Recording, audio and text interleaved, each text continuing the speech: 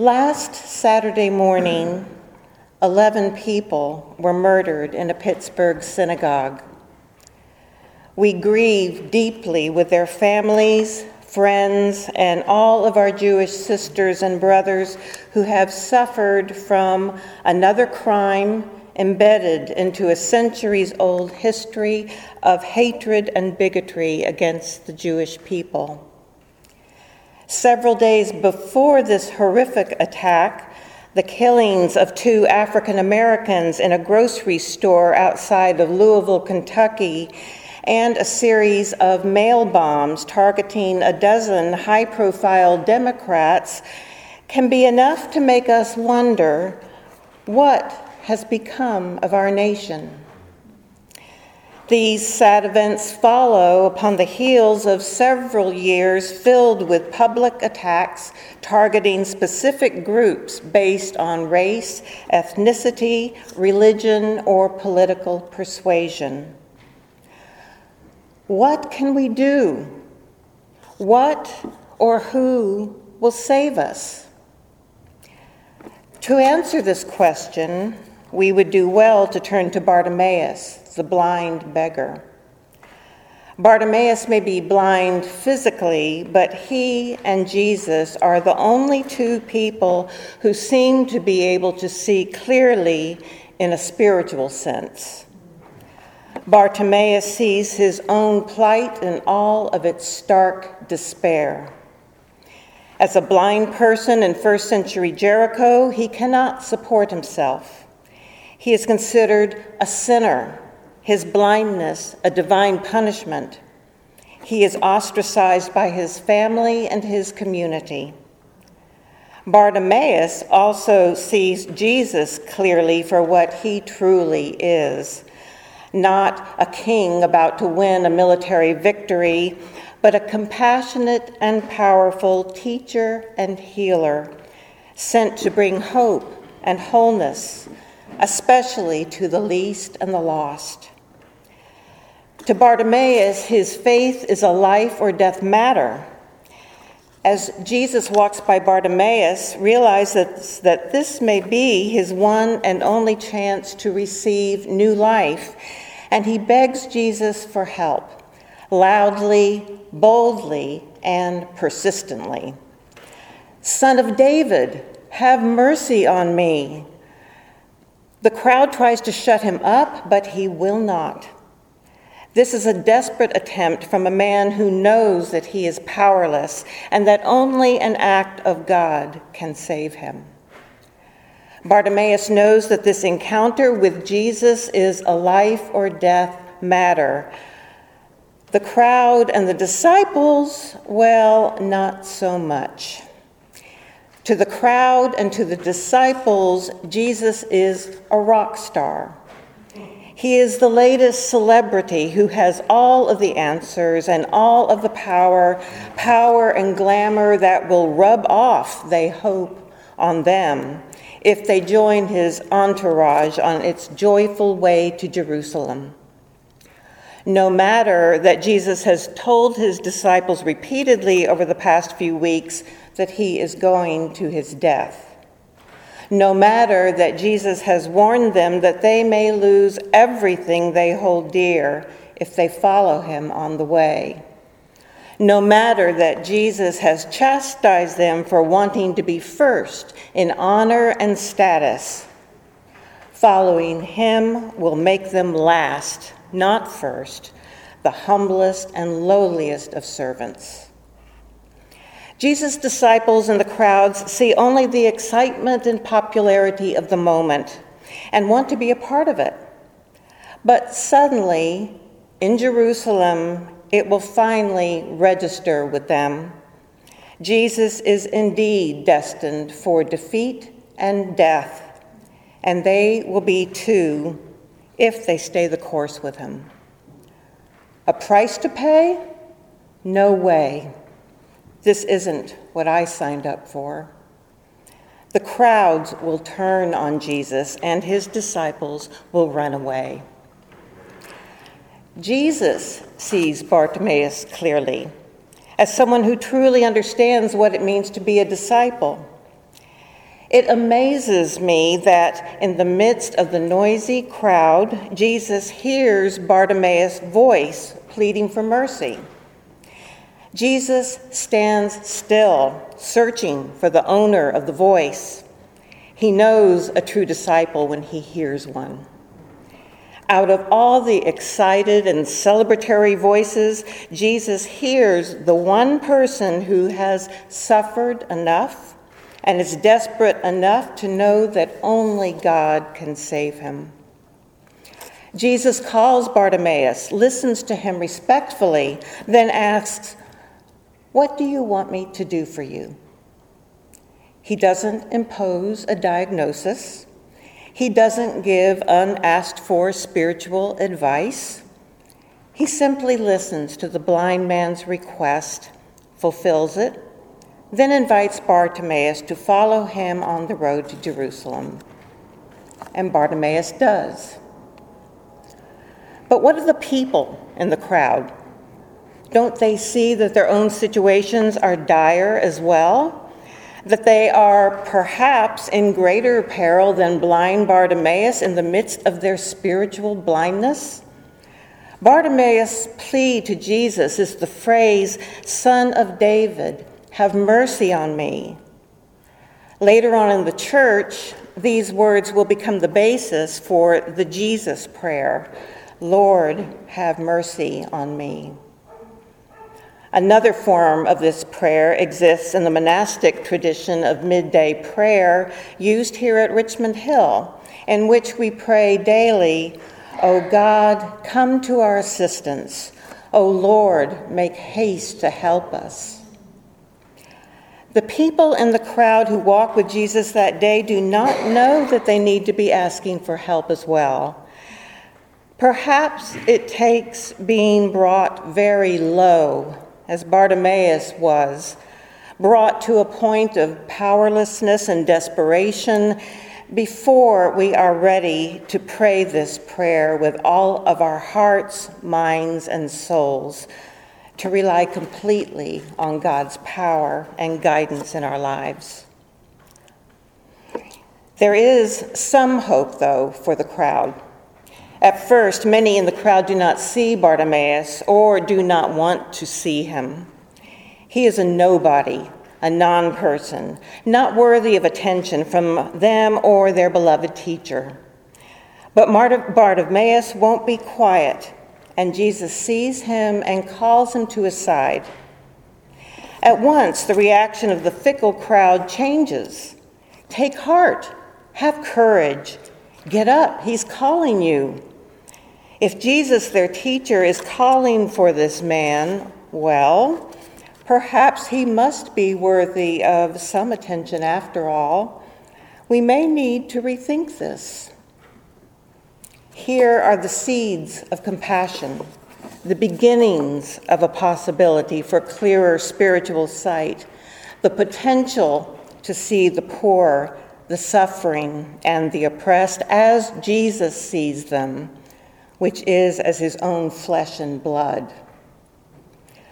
We have no room for feelings of spiritual superiority, though, when we consider the crowd or those first disciples. The words, "O God, come to our assistance. O Lord, make haste to help us," can become simply words that roll off our tongues at midday prayer as we think about what we're going to have for lunch. Perhaps it takes continuous contact with people like Bartimaeus, who truly know their need for God's deliverance, for us to realize, too, that we are completely dependent upon God for everything. In her book, Pre-Post-Racial America, Spiritual Stories from the Front Lines, United Church of Christ minister Sandhya Rani Jha shares stories of Americans who understand their life and death situations all too well. One of these is Servant Brian K. Woodson, Sr., better known as BK.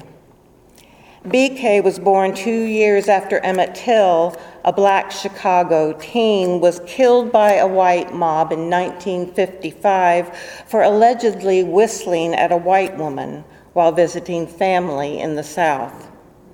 He grew up as the civil rights movement blossomed and flourished and evolved. BK shares a story from his childhood, and you can picture it. The kids have taken over a block of a quiet street in pre-gentrification Brooklyn so that they can play football. It's the kind of thing you see in nostalgic movies in days gone by. BK is 7. His mother works as a guidance counselor for the public schools, and his dad works as a police officer for the Port Authority of New York, New Jersey. He doesn't have a ton of worry about as he throws and catches with the other kids. A cop car rolls up, not that different from the one his dad drives at work. The cop rolls down the window and, out of the blue, shouts at 7-year-old Brian, "You better get out of that bleeping street or I'll break your bleeding arm." And that's a day in the life of a 7-year-old black kid from Brooklyn in the 1960s. Oh God, come to our assistance. Oh Lord, make haste to help us. Mary is an Episcopalian priest in San Diego, well known for starting the Guadalupe art program in this border city. In her Spanish language ministry, she encounters countless young women who are part of the rampant sex trafficking along our borders and across the country. As a way to help rebuild the dignity and divinity of these women, who are girls, really, she has them paint their own faces into artwork of the Virgin of Guadalupe.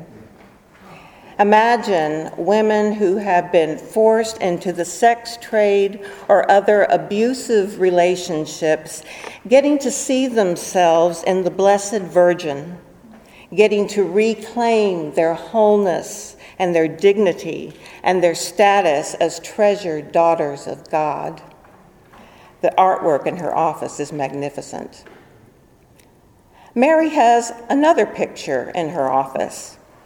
It is a photograph of farm laborers, also trafficked across the border or pushed across the border because there are no jobs where they live and because Americans demand low-cost food that requires back-breaking labor at wages far lower than U.S. citizens will accept.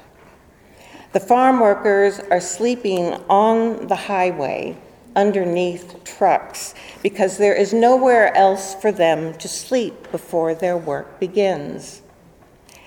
Mary gets invited to speak about human trafficking a lot. The Guadalupe art program is powerful, inspiring, and well received. There are many times, though, that Mary does not get invited back to speak again due to the presence of the second picture, the one of the farm workers.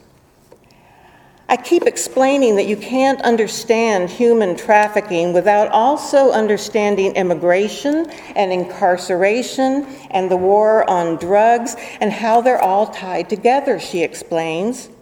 She ruffles a lot of feathers. One day, as she is speaking about teenage youth who are victims of sex trafficking, kids sucked into gangs, farm workers who work all day then are refused payment by their bosses, a woman interrupts loudly. "Are these people we're talking about illegals?" Mary pauses, then replies quietly, "These are people who are victims of our economic system." Oh God, come to our assistance. Lord, make haste to help us. 2 blocks away, on the corner of East Broad and 19th, there is a man, a modern-day prophet of sorts, who sometimes spends hours walking up and down the sidewalk carrying a sign and yelling through a megaphone. He is not blind like Bartimaeus, but he is loud, he is persistent, and his message quite clearly is urgent to him. I am impressed by his passion, his persistence, and his refusal to be quiet. I've never gotten close enough to read the sign completely, but I do want to know more. As best I can tell, he seems to have free rein on that particular corner, but I have wondered, perhaps, what would happen if he showed up in another place in Richmond, perhaps in a more elegant part of town, perhaps at the ribbon cutting for a new statue surrounded by political and religious dignitaries. I wonder how long the crowd would allow him to stay there. O God, come to our assistance. Lord, make haste to help us. David and Cecil Rosenthal, two brothers who were members of the Tree of Life congregation in Pittsburgh. The Rosenthals were among the 11 people killed last Saturday when the gunmen stormed their house of worship and began shooting. They've been fixtures there for as long as anyone can remember.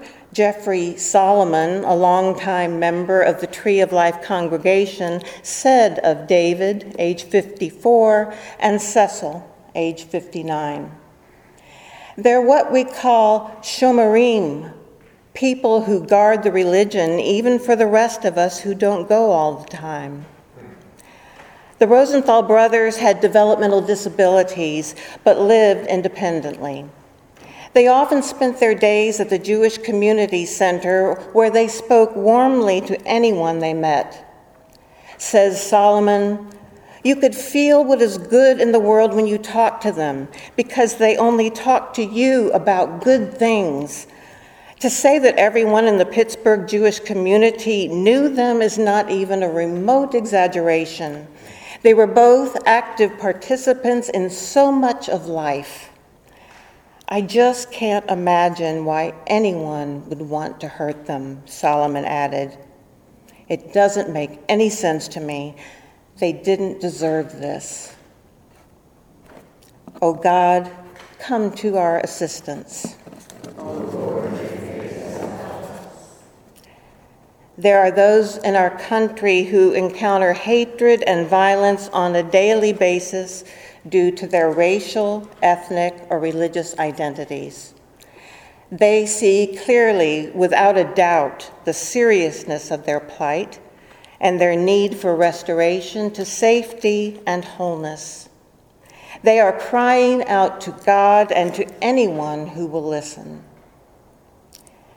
There are those in our country who need to stand still, pay attention, and listen to their stories. Then, and only then, will we, be able to see clearly, to see others clearly as God sees them, to see ourselves clearly in our own dire need for repentance, restitution, and divine transformation. As Servant Brian K. Woodson, BK, concludes, we're all in the same boat. If only we could see it. If only we could see it, then we just might be able to stand together as one, a great body of people, myriads and myriads, lifting up candles to dispel this current darkness. O God, come to our assistance. O Lord, make haste to help us. Let us pray. God, help us. Help us rise up and resist evil with all of our heart, soul, mind, and strength. Help us confront the hate within and without that is overtaking our land.